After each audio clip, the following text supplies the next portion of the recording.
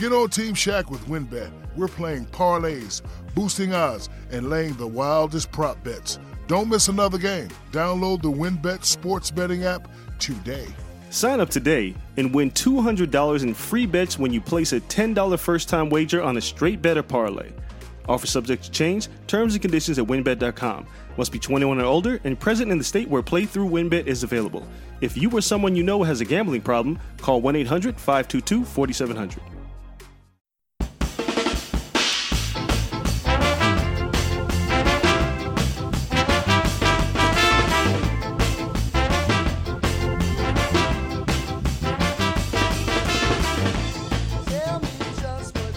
Hello, and welcome to Fitz on Fantasy. I'm your host, Pat Fitzmaurice. Find me on Twitter at Fitz_FF.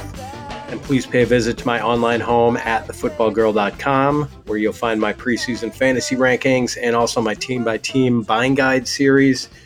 And hey, if you like this show, please do me a solid and leave a rating and review. The unofficial start of the fantasy football draft season has arrived with the start of the annual Scott Fish Bowl. This show is being recorded on Monday night, July 8th, and SFB drafting began earlier today. I'm not going to give you a long-winded overview of the Scott Fish Bowl because I already did that last week. But in a nutshell, it's a 1,200 entrance tournaments, 112-team divisions, each with its own draft. It's a slow draft with an 8-hour clock, 22 rounds, 11-man starting lineups, no kickers, no defenses, no trading. It's super flex, so you can start 2 quarterbacks, and it's tight end premium, so tight ends are worth more.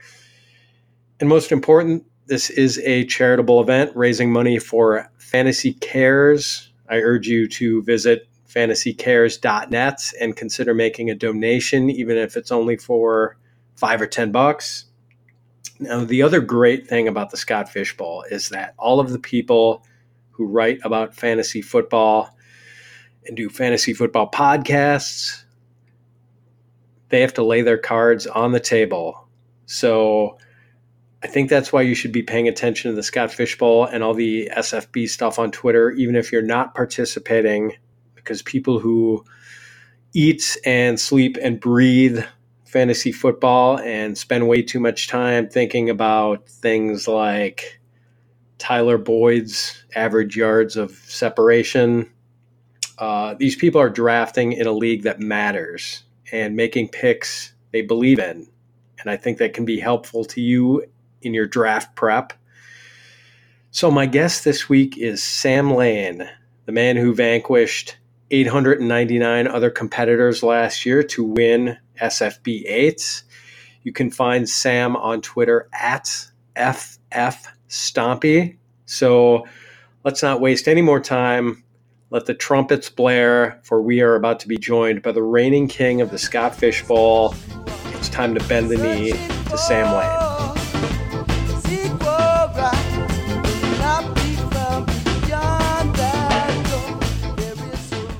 Well, I really should have had Michael Buffer handle the introduction of this week's guest, but Buffer wanted $1,400 for a 30-second intro, so I'm going to handle it myself.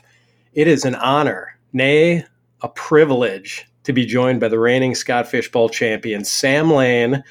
When Sam isn't busy stealing the souls and drinking the milkshakes of other fantasy analysts, he is co-hosting the Dynasty Diagnostic podcast along with Eitan Mozia, or co-hosting the Superflex show along with James Catoulis. Did I say that correctly? I hope I did. You did. We just call him James the Brain. We don't know his last name. James the Brain, or writing for FF Statistics. He is a kind and benevolent champ, and you can find him on Twitter at FFStompy. Sam Lane, welcome to the show, Your Grace. Thank you. I think that I should be more honored being a guest of yours. I mean, I've seen the lineup that you had. You just had Joe Dolan, you had Elliot Chris, Jason Moore, Jeff Ratcliffe, Graham Barfield. I don't know if I belong in that kind of company, but I really appreciate it. And we forgot about John Ho with the Superflex Super Show. He's going to be upset. John, you're like 15th fiddle when it comes to Superflex Super Show, so sorry about that. All right, Sam, we will get into all the details about how you won SFB 8 later. And you are certainly a worthy guest, make no mistake. I mean, not only vanquishing that many foes, but the stuff you do, the podcasts you do, the contributions you make writing, you absolutely belong in any pantheon of fantasy analysts. So we're going to talk about SFB 8, how you won it. We're going to talk about SFB 9, which just kicked off today. And we are recording this on Monday, July 8th. And Twitter has been abuzz with Scott Fishbowl updates all day long. But let's start by talking about living the life of an SFB champion. And I've got to say, dude, and I'm not just shining your ass here, Sam, you have thus far been an exemplary champion because you are having maximum fun with it. And you've been a great ambassador for this event so far, shooting promos, appearing on the SFB Podathon that the Fantasy Funhouse guys just did. And God bless those guys for staying on for 25 straight hours to raise money for Fantasy Cares.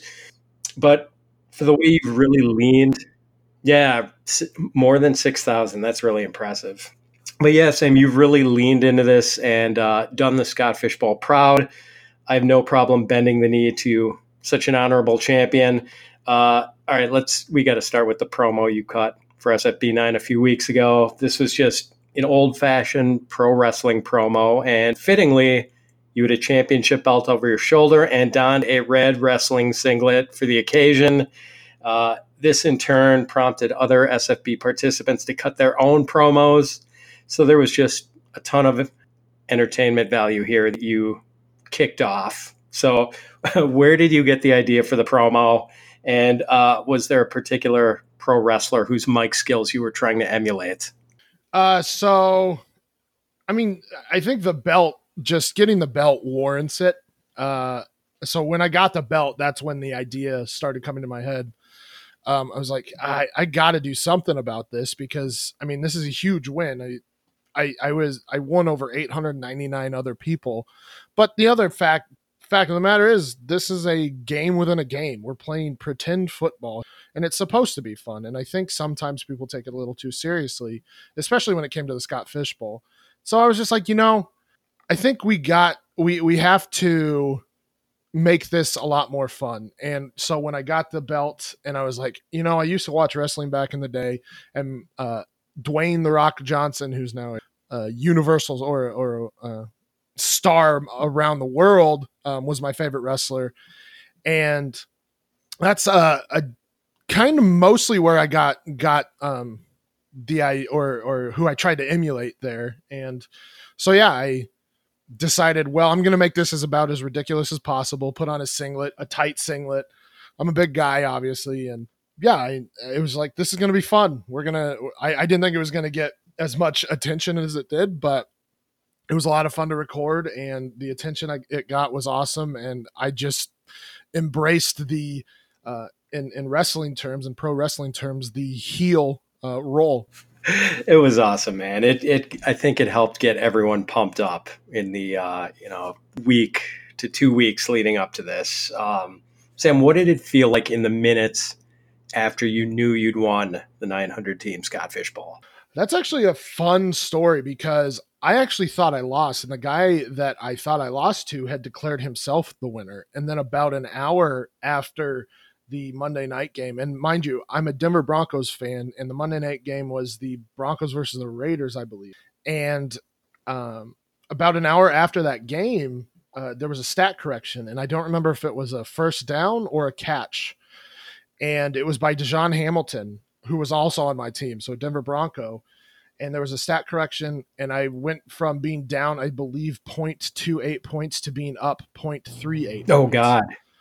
And that was about I was laying in bed, having already resigned to losing, and then all of a sudden I look at it again because I'm that type of degenerate, and decided to look again, and I was like, oh, there was a stat correction, and I'm actually up. And then it was like a sit and wait until Thursday to make sure there was no other stat corrections. And sure enough, I had won. And it was like the coolest feeling in the world. And being part of this community and being somebody that's trying to make it in the community where I can quit my day job and actually try and do this for a living. and having like people like Liz Loza and Jacob Rickroad and Scott Fish and Ryan McDowell and you, Pat, and having you guys follow me on Twitter, it was amazing because it's like, well, my name's out there now, and it's been great ever since. And being able to do like the full heel turn and announce myself as the winner of the Scott Fishbowl champion for the last several months has been fantastic, and I think it's definitely helped grow my brand. I had no idea it was that close. Who was the second place guy? It's Kurt. I cannot. Well, now I can't remember. It's Kurt something, and he's at Springboks FFC on Twitter. Yeah, and he declared himself winner right after, and it was just, oh my God. I felt so bad for him, but on the inside, I was like, yes. That is crazy. I had no idea it came down to that. And here's the thing that people sometimes forget. Like, not only do you get the bragging rights, you also get a bunch of swag for winning, right? There's the belts. What were some of the other cool prizes that came with the title? So I'm on the FFPC Pros versus Joes as a pro with guys like Graham Barfield. In that tournament, there were some cash prizes. I got like a DLF subscription, which has been invaluable.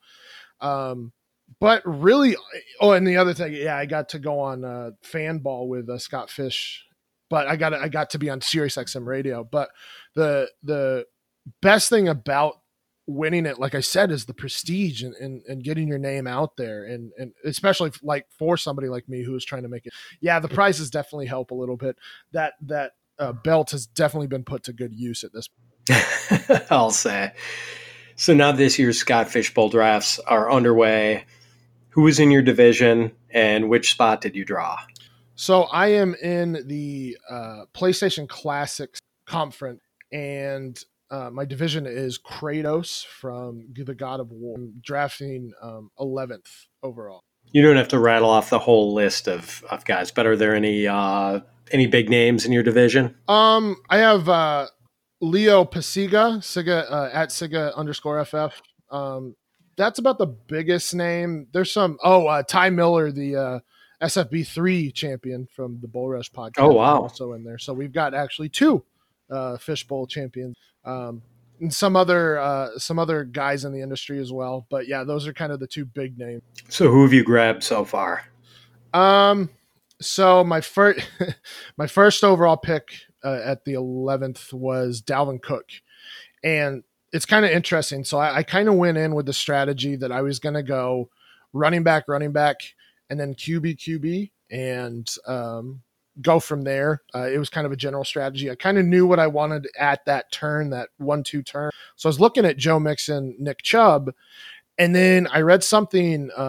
Jacob Rickroad at Clutch Fantasy had posted something about Dalvin Cook, and then he posted a picture from Warren Sharp's NFL season preview, and he rattled off some numbers about Dalvin Cook. And I was like, man, Dalvin Cook could be an absolute monster this season. So I actually changed it, and I was going to go Mixon and Cook, but I switched it up and I went Cook first, thinking Mixon was going to fall, which was a mistake. And I should have done Mixon, Cook. So I ended up going Cook and Chubb, which perfectly fine with me because I think both of those guys could be RB1s this season. And then on the 3-4 turn, I went Aaron Rodgers dropped to 311, which, I mean, he in this format where interceptions are -4, and he had 25 touchdowns and 2 interceptions last year. He is going to be a top 5 quarterback in this. I mean, basically, he's one of the safer picks at quarterback in my mind, maybe the safest, along with Patrick Mahomes. And so him dropping to the back end of the third, I was like, this is kind of a gimme pick here. And then I went with Devontae Freeman after that. I've been kind of pounding the table for Devontae Freeman this offseason because I think he could return to RB1 status if he's healthy. This looks like a similar build to your team last year, but we're gonna table that discussion for now. Well, maybe not entirely. I mean, how specific is your plan of attack this year? Do you feel like this year's scoring system is pushing you in any particular direction, or are you kind of trying to replicate last year's game plan, or mostly just value hunting? Yes, That's the answer. Yes. Well, so really the scoring didn't change all that much from last season. We just have like the quote unquote video game bonus scoring, which kind of gives a leg up to like running quarterback. So guys like Deshaun Watson, Dak Prescott, Lamar Jackson, and we'll talk about. So those guys, I those running quarterbacks, I tend to value a little bit more. And so I had a decent idea early what I want to do in terms of the draft, and then I kind of adjust from there. So I knew kind of detailed what I wanted to do in those first 4 to 5 rounds, and then after that I knew what I wanted to do vaguely, and it was basically late round wide receiver, and I wanted to get at least 2 top 10 in my mind running backs and 2 quarterbacks coming out of the 5th round, and I'm well on that way. But yeah, the scoring didn't really shift for me. I didn't go after tight ends last year. I'm not going after tight ends early this year. And like you said, I mean, it's kind of you kind of learn from your past, and my winning roster, I know exactly how that was built, and I'm trying to build it like that again. Maybe make some adjustments on some players that could get those bonuses. Say guys like Tyreek Hill, who, despite his suspension, could end up being an absolute monster in the second half of the season, especially because he's that home run hitter type. But yeah, I am really kind of mimicking what I did last year. No, all these drafts are so different, and there are like these rushes on various positions in different drafts, and some, the quarterbacks go flying off, and some it's this big rush on tight ends. I think mine has been kind of almost frustratingly for me balanced. Like guys are just sniping value and just sort of, I don't know, it's been kind of almost like this real efficient draft, and it's been hard to wring out value for me in the first 3 or 4 picks. What about yours? Has there been any particular position that's, I don't know, like gone rapid fire in these first few rounds? I mean, it seems like running back, but not anything different from like what you would see in a normal redraft league or even just a startup. The first 5-6 picks were running backs, and then we had Travis Kelce, Patrick Mahomes, Hopkins, Adams, and then I went Dalvin Cook, and then Joe Mixon, Chubb. So it seems like running back is going relatively quickly, but when I'm able to get Devonta Freeman in the 4th, that seems about right. So I think I agree with you that it seems relatively balanced and relatively similar to what you would see in like a redraft league this year. Yeah, now I got to get in one of these divisions where Aaron Rodgers goes 102, or what were some of the other ones? So I mentioned my other co-host John Hoke. He's actually the one that took Aaron Rodgers 102. Oh, no way. Yeah, but somehow Joe Mixon and Nick Chubb dropped to him on the 2-3 turn. Oh my God! So yeah, how did Joe Mixon go late the second round? Yeah, right. And it's just one of those things where it's like I don't, and I'm hearing a lot of like some of these divisions. I'm like, what are these people thinking? Like, I think Damian Williams went 1.07 in one. Travis Kelce went first overall in one. There's definitely some wild picks out there. Yeah, man, it's the variance in these 100 drafts is just crazy, and and believe me, it's not, as a Packer fan, it's not that I don't have a healthy appreciation for Aaron Rodgers, but it just seems a little early, even if he comes back with just a vengeance after some of the shit that's been written about him this year. But, 102 does seem a little aggressive for him. Well, so he's a super flex guy, obviously. And if you knew John, you'd be like, yeah, that's about spot on. Because he's in love with Aaron Rodgers. He's a Denver Broncos fan, but he's in love with Aaron Rodgers. And he even warned us that he might do that. And sure enough, I heard it and I was like, that's John. That is planting your flag, man. You got to respect that. All right, Sam. Now, this could easily be a pure Scott Fishbowl show, but a lot of the people listening to this aren't in the SFB, and so we need to give those people some meat and potatoes too. Let's touch on a few general fantasy football topics. you mentioned that we were going to talk about Lamar Jackson because I know that you're an unabashed Lamar Jackson fan, and you wrote about him recently, outlining how there might be more passing upside with him than most people believe.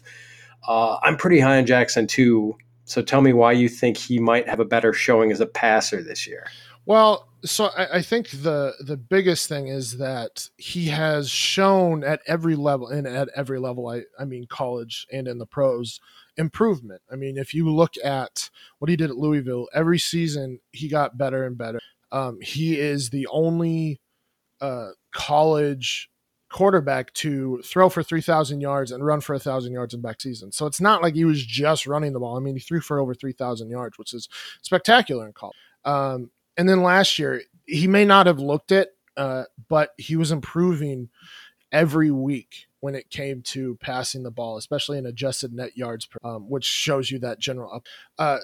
So, I mean, that's the biggest thing, is that he's shown improvement. And then the other aspect is, I mean, can we really say the Ravens were ready for Lamar Jackson? Because we're talking about two polar opposite quarterbacks in Joe Flacco and Lamar.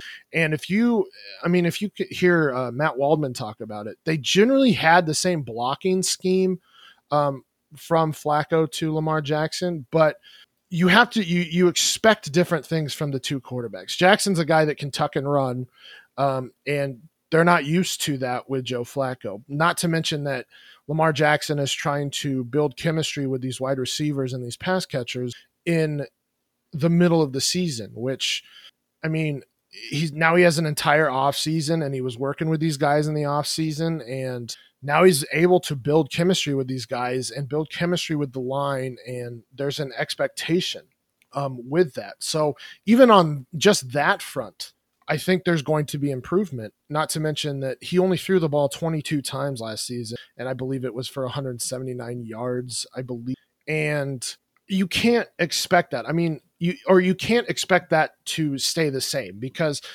realistically, let's look at last season. The Seattle Seahawks were dead last in terms of pass attempts, and that was at 400. They were 427, and that was the lowest. And that was one of the lowest, or one of the most skewed ratios when it comes to run to pass. The Seattle Seahawks were in the NFL in the past several years, and so. I mean, do you really expect Lamar Jackson not to throw for over 400 attempts at this point, especially with the way that the NFL is moving? Yeah, I mean, I really like that point about sort of the philosophical commitment that the Ravens have had to make and that they didn't fully make last year when they, go from a friggin' statue to Usain Bolt as their quarterback. I mean, that was like a major leap. And I mean, what do we think Lamar's rushing numbers could be like over a full season? Like 900 yards? Is 1,000 yards out of the question? I don't think so. I think it's within reach. So if we look at what he did last season, and this is another point to how I know they weren't ready with Marty Mornhinweg, even though he worked with I believe Michael Vick and Robert Foster, or not Robert Foster, sorry, Robert Griffin. They ran him 27 times in his first game, which tells me, yeah, we're basically gonna let you do your thing, play to your strength right now, which is your legs, and then we'll do something afterward.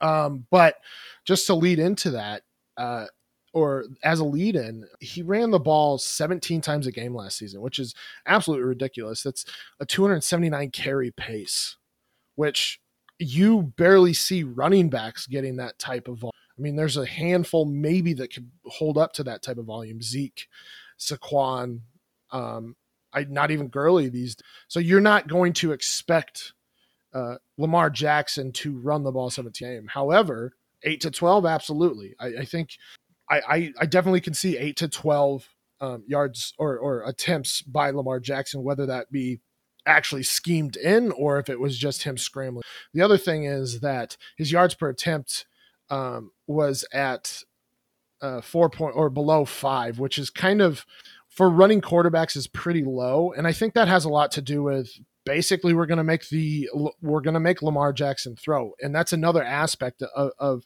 why I think Lamar Jackson will be better passing the ball because they need to balance out that offense for Lamar's legs to be that way. They're going to have to, when you're playing the Ravens, you're going to have to commit a spy at middle linebacker, but now you can't stack the box constantly if he's going to be able to. So I expect that yards per attempt to go up as well, even if it's just above 5, maybe 6. And let's say you do 10 attempts a game for 6 yards per carry. That ends up being something like 900 some odd yards. And so I think 800 is very easily within a reach, and then 1,000's not out of the realm of possibility. Yeah, I mean, you make a good point about the sort of structured running isn't necessarily super conducive to efficiency. So, Josh Allen averaged better than 7 yards a carry because his was sort of the scrambling, he had to be, I think defenses regarded him as a passer first. And, the rushing was just sort of, more impromptu stuff. And maybe if it gets to be like that, where Jackson, is treated as more of a passer with the Ravens, like make him a passer first and then, do more like freelance running. It's going to, that yardage per carry is going to go way up. I guess just to play devil's advocate for a minute, here are the two things about Jackson that people might worry about.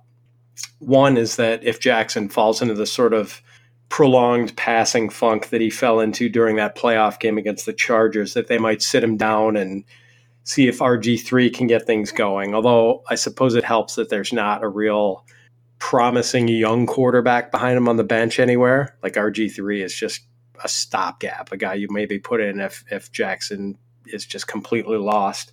And two, that offensive coordinator Greg Roman is so run heavy, or has been in his past, that any optimism for Lamar's passing numbers might be misguided.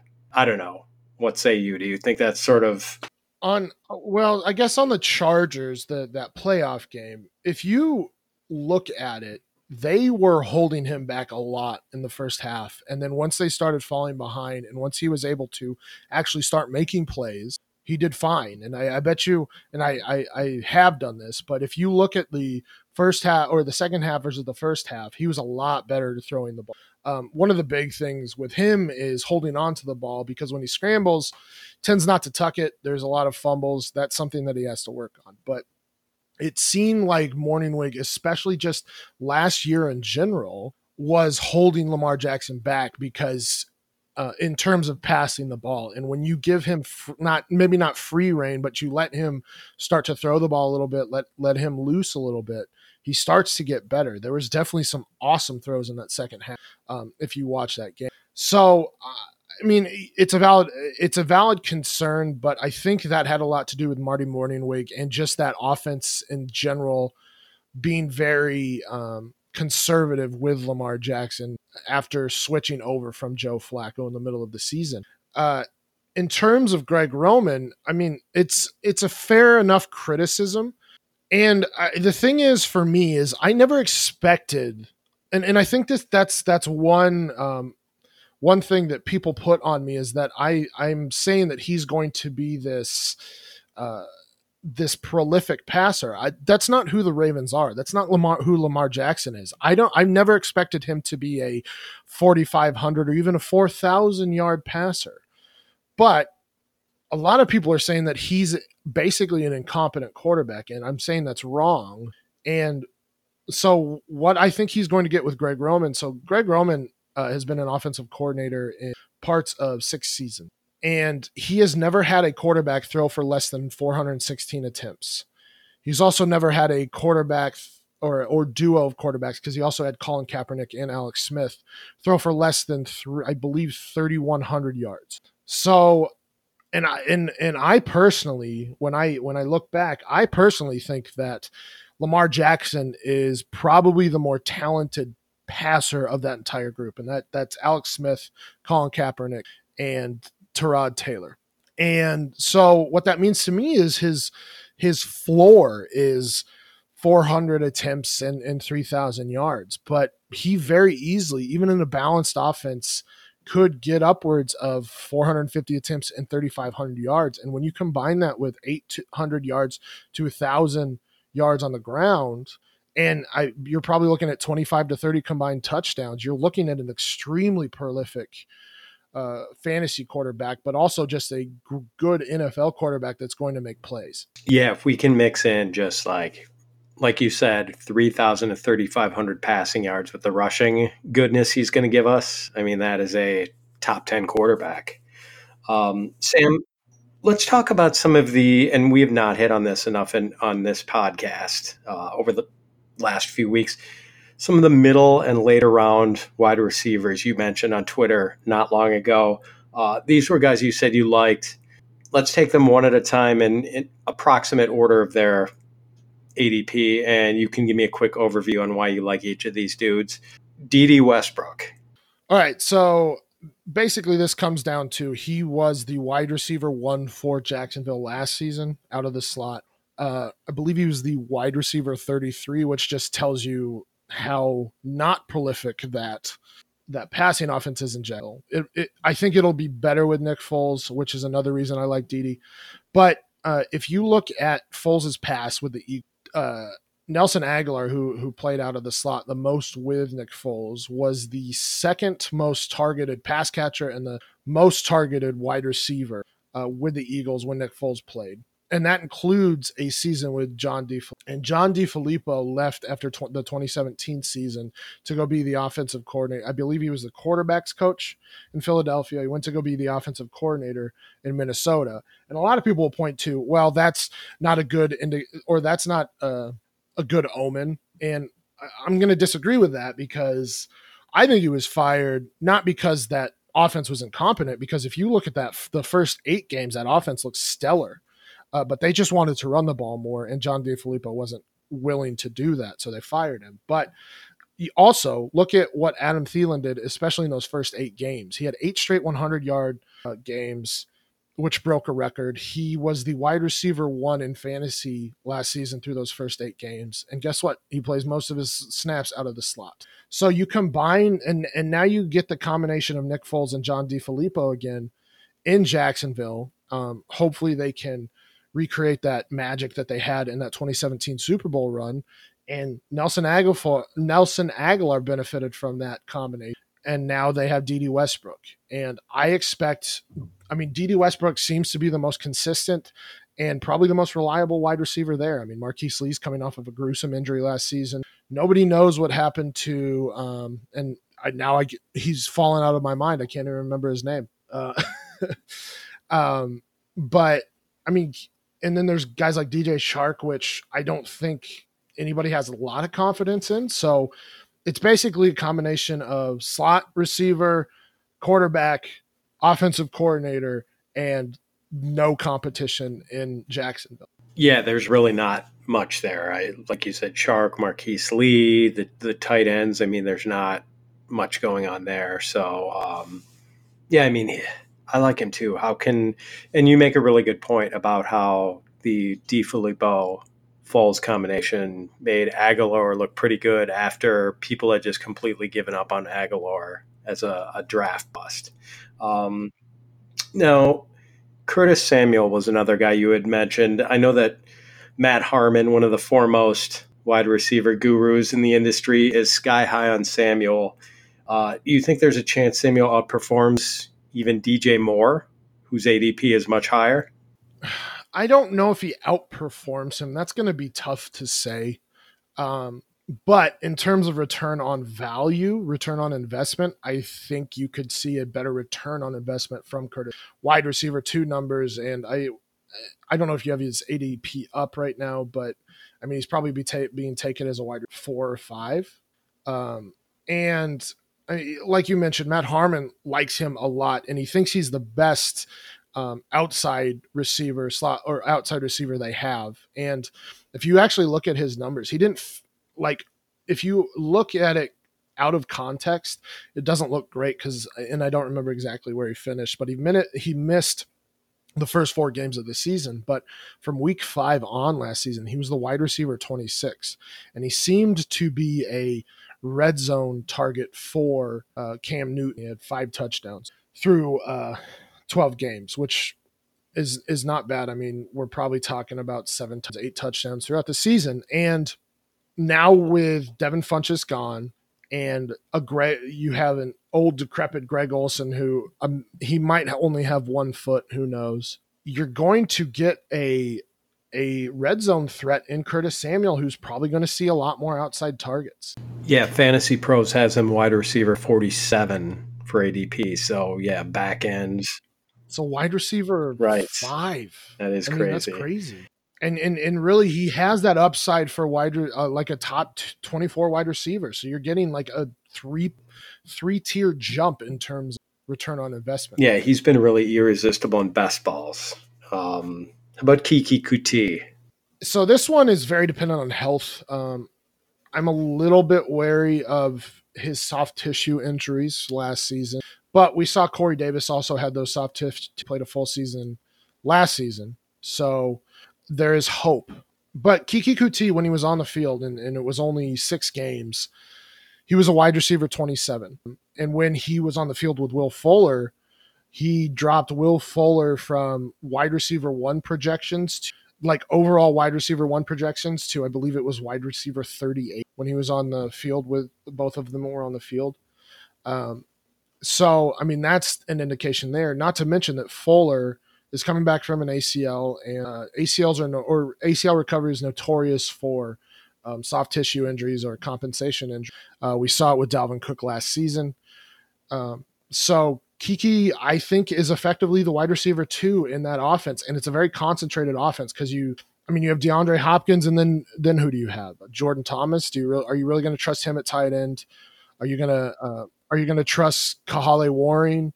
And then there's Will Fuller. And while he probably should be ready for the season, I don't know if you can expect a fully healthy Will Fuller until the second half of the season. So especially in that first half, Kiki Kuti could absolutely be a steal. Here's a sneaky one people just completely forget about in drafts, and I know you like a lot. Albert Wilson.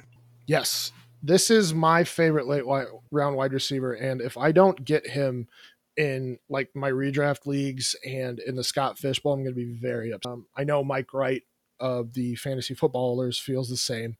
But Albert Wilson last season was on his way to the best season of his career. I believe he had a career high, despite only playing 7 games. He had a career high in touchdowns, in yards per target, and catch percentage.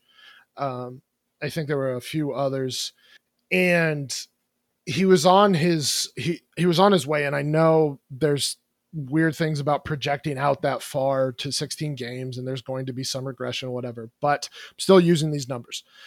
He was on pace for 894 yards, 9 touchdowns, and I believe 59 receptions, all career highs. And that would have been, I believe, wide receiver 23.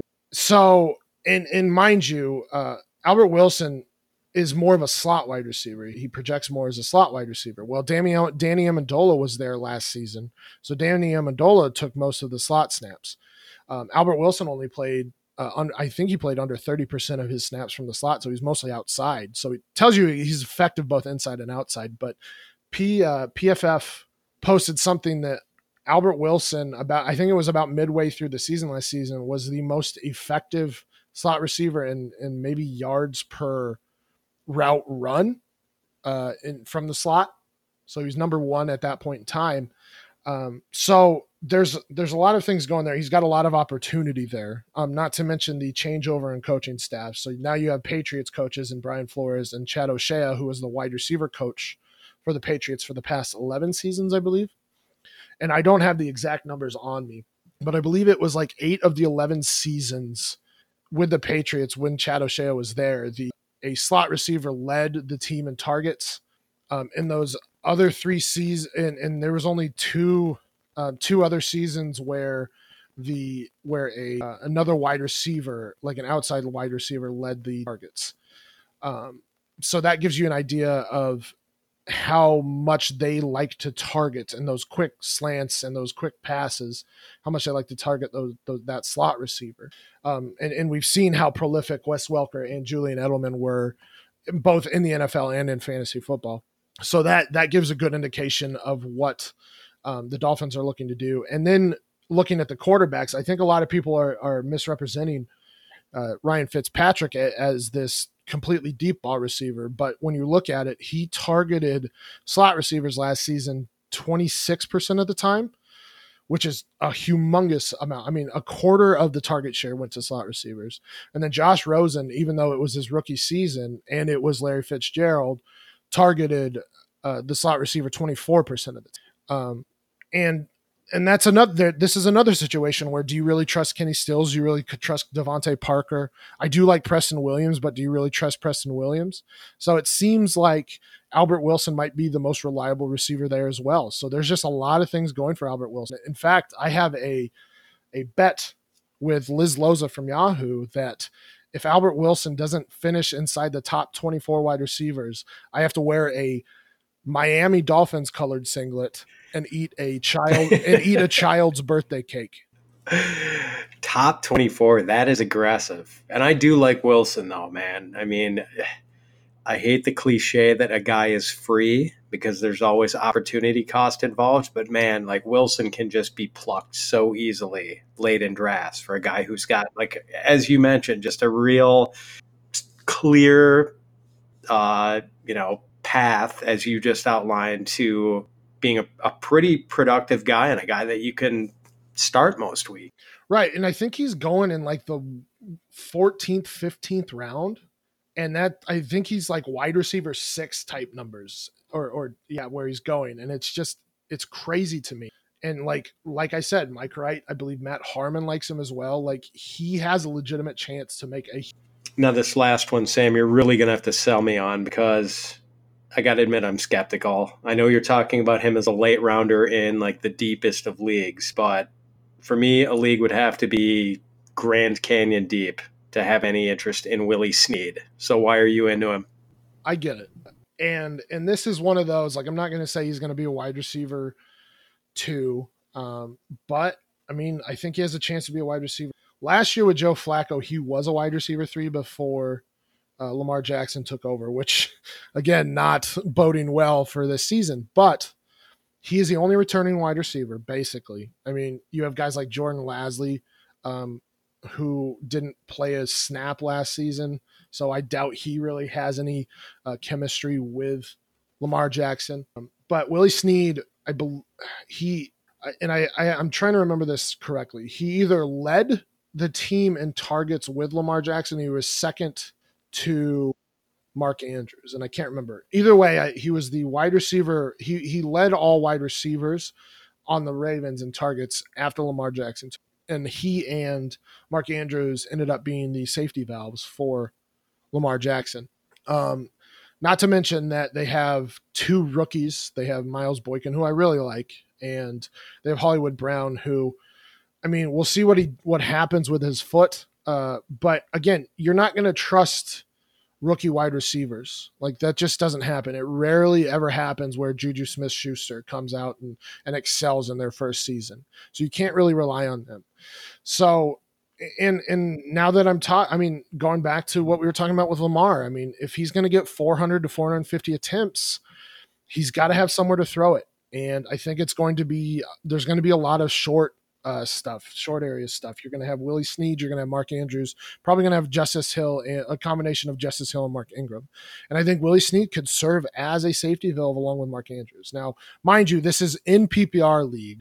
I would not be doing this in standard leagues or even have PPR with Willie Snead, but in PPR leagues, I think he could get a decent amount of targets to be worth a wide receiver 3 or wide receiver 4. And I think a lot of people forget that you need those type of players on your team because guess what? Bye weeks happen, injuries happen, and you need a guy that's going to be productive. And I think especially early on, Willie Snead will be the top wide receiver for Lamar Jackson and will be productive early until at least those rookies start to get acclimated to this offense. Sam, how are you approaching the tight end position this year? And I don't mean in tight end premium leagues like Scott Fishbowl. I'm talking about single tight end leagues.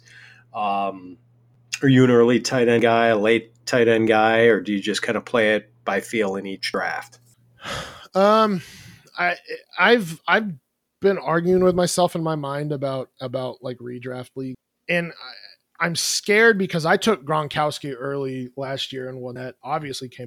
But this year we're talking about a guy in like Travis Kelce who likely will outperform the outside of those top three. Like there's a gigantic cliff if you look at it. And I'm going to say first and foremost, I don't know, but generally I'm not an early tight end guy. I usually go for the guys like Mark Andrews, like Chris Herndon last season, maybe Ian Thomas. Another one, Noah Fant, I think is going to be a monster this season.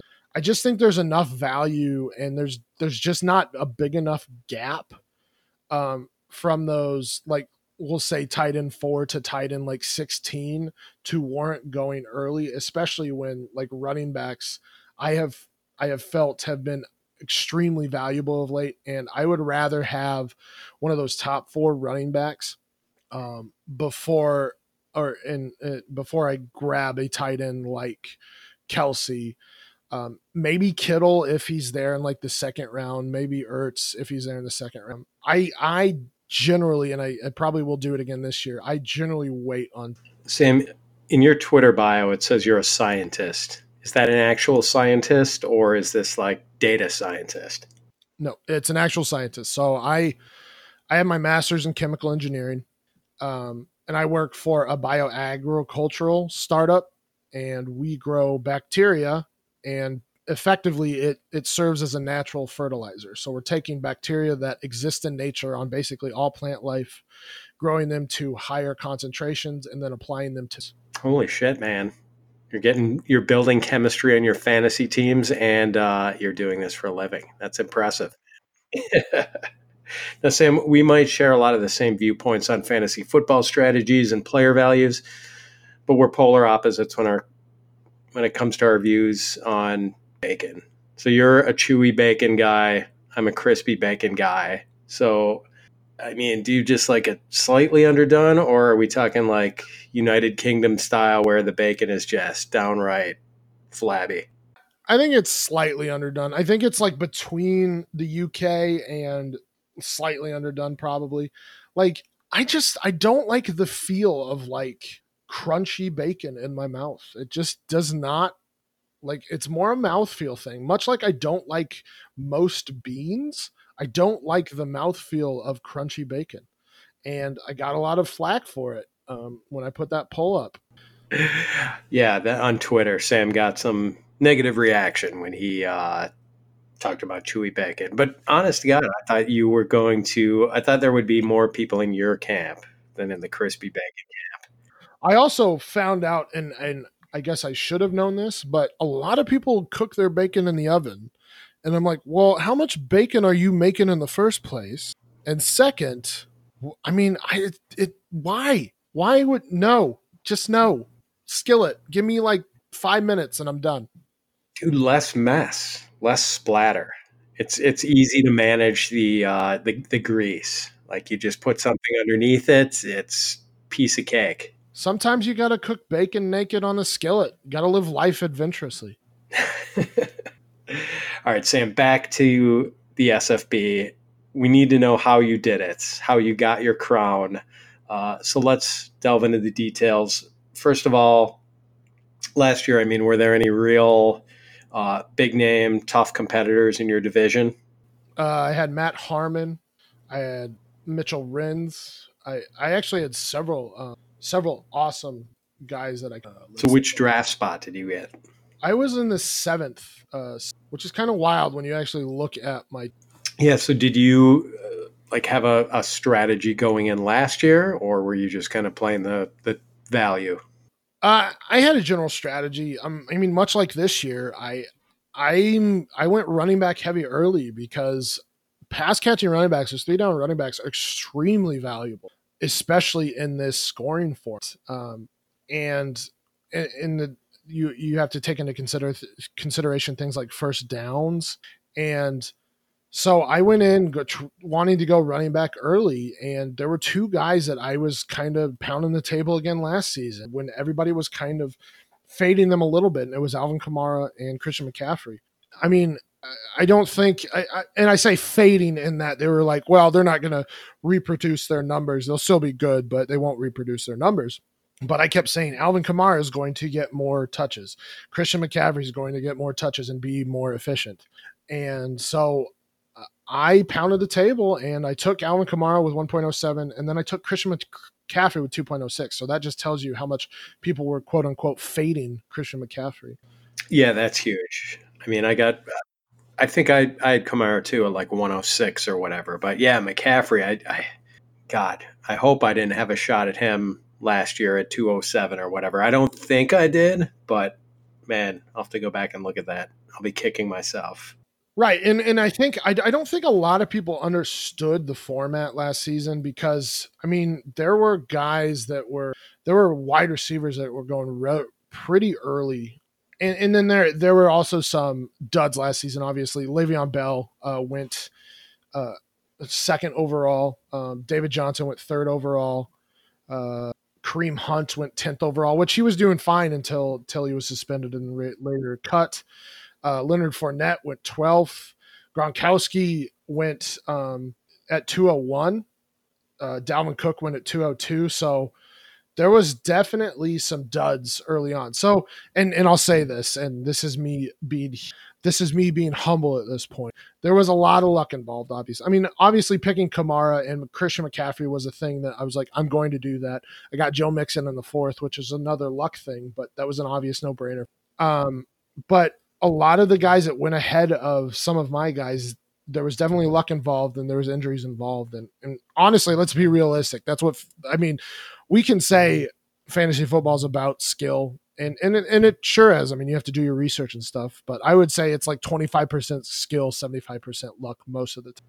You know, so last year I had Dan Klaskins on right before the start of the SFB playoffs, and he was like the leading point scorer going in.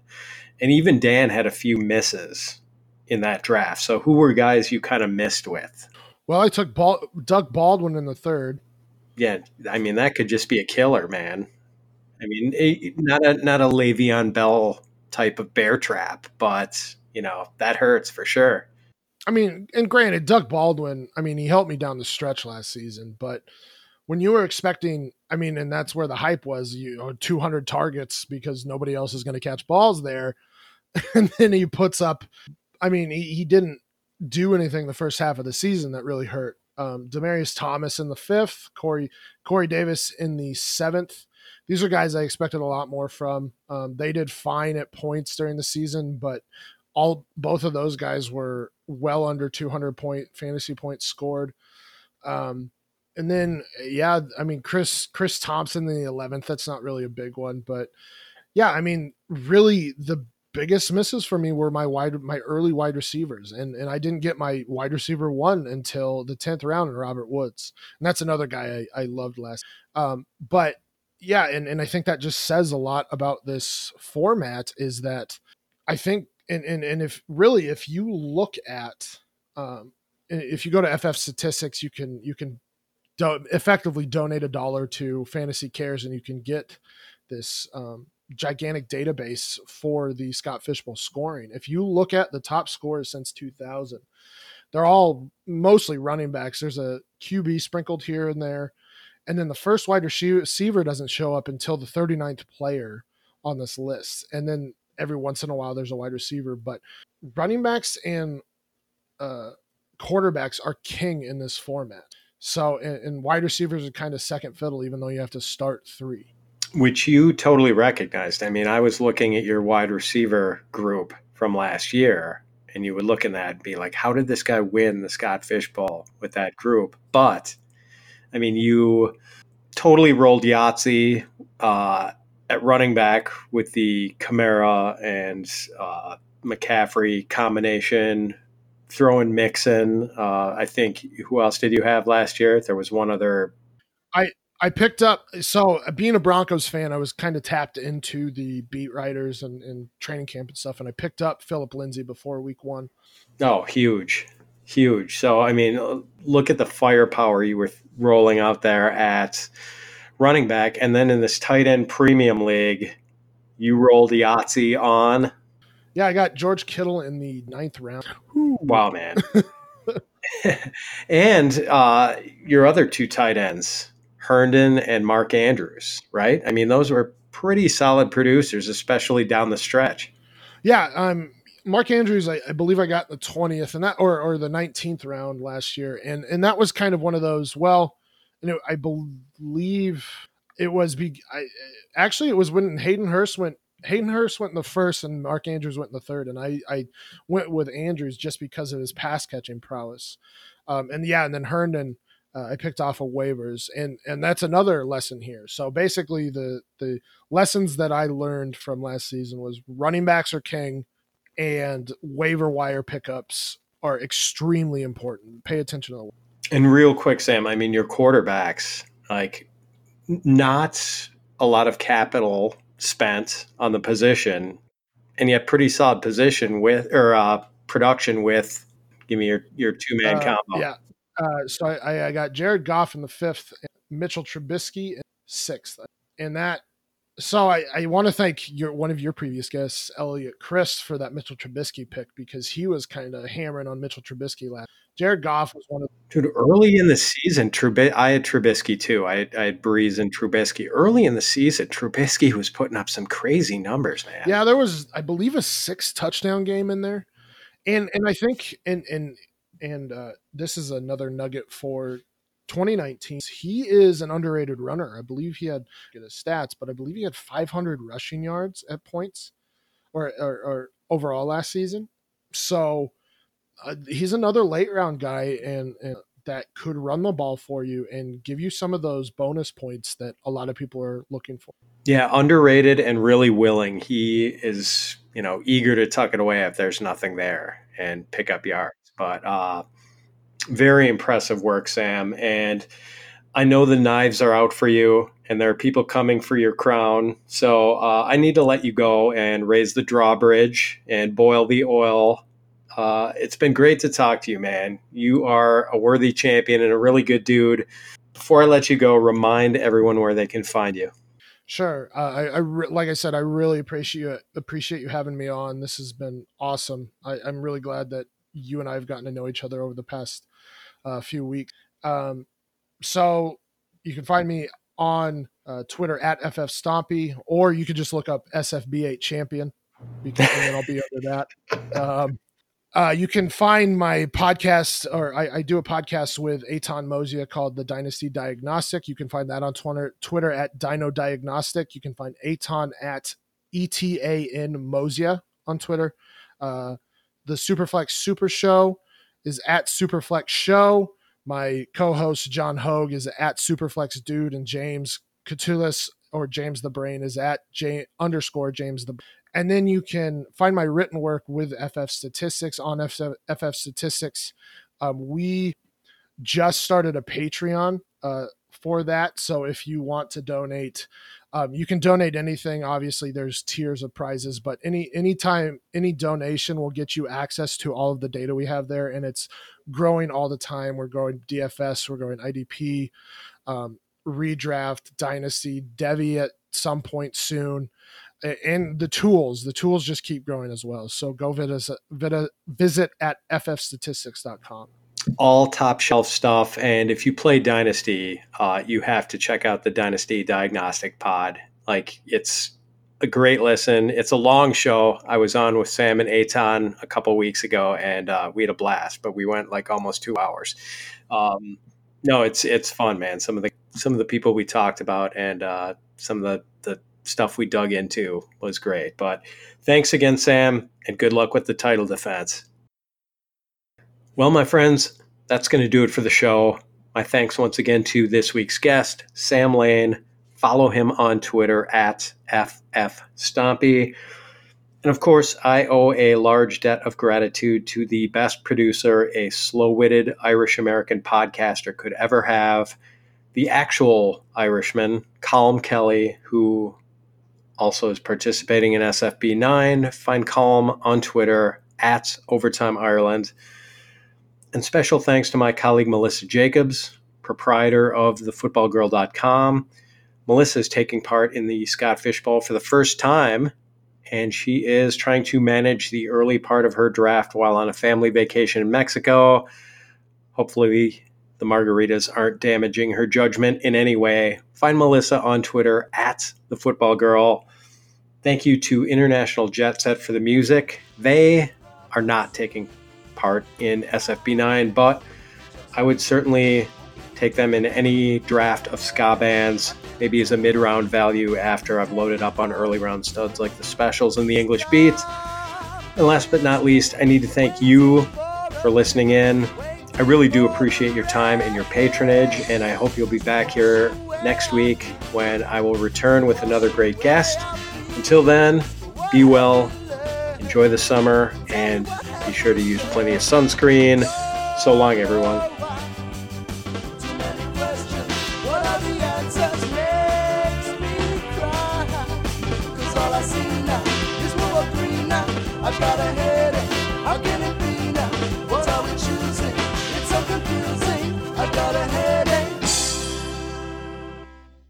Shohei Ohtani hits, pitches, and trades crypto. He does it all on the platform that trades it all. FTX, the official crypto exchange of MLB. But you don't have to be a pro to trade like one. Just download the FTX app and you could be trading crypto, NFTs, and more in minutes. FTX. Shohei's in. Are you?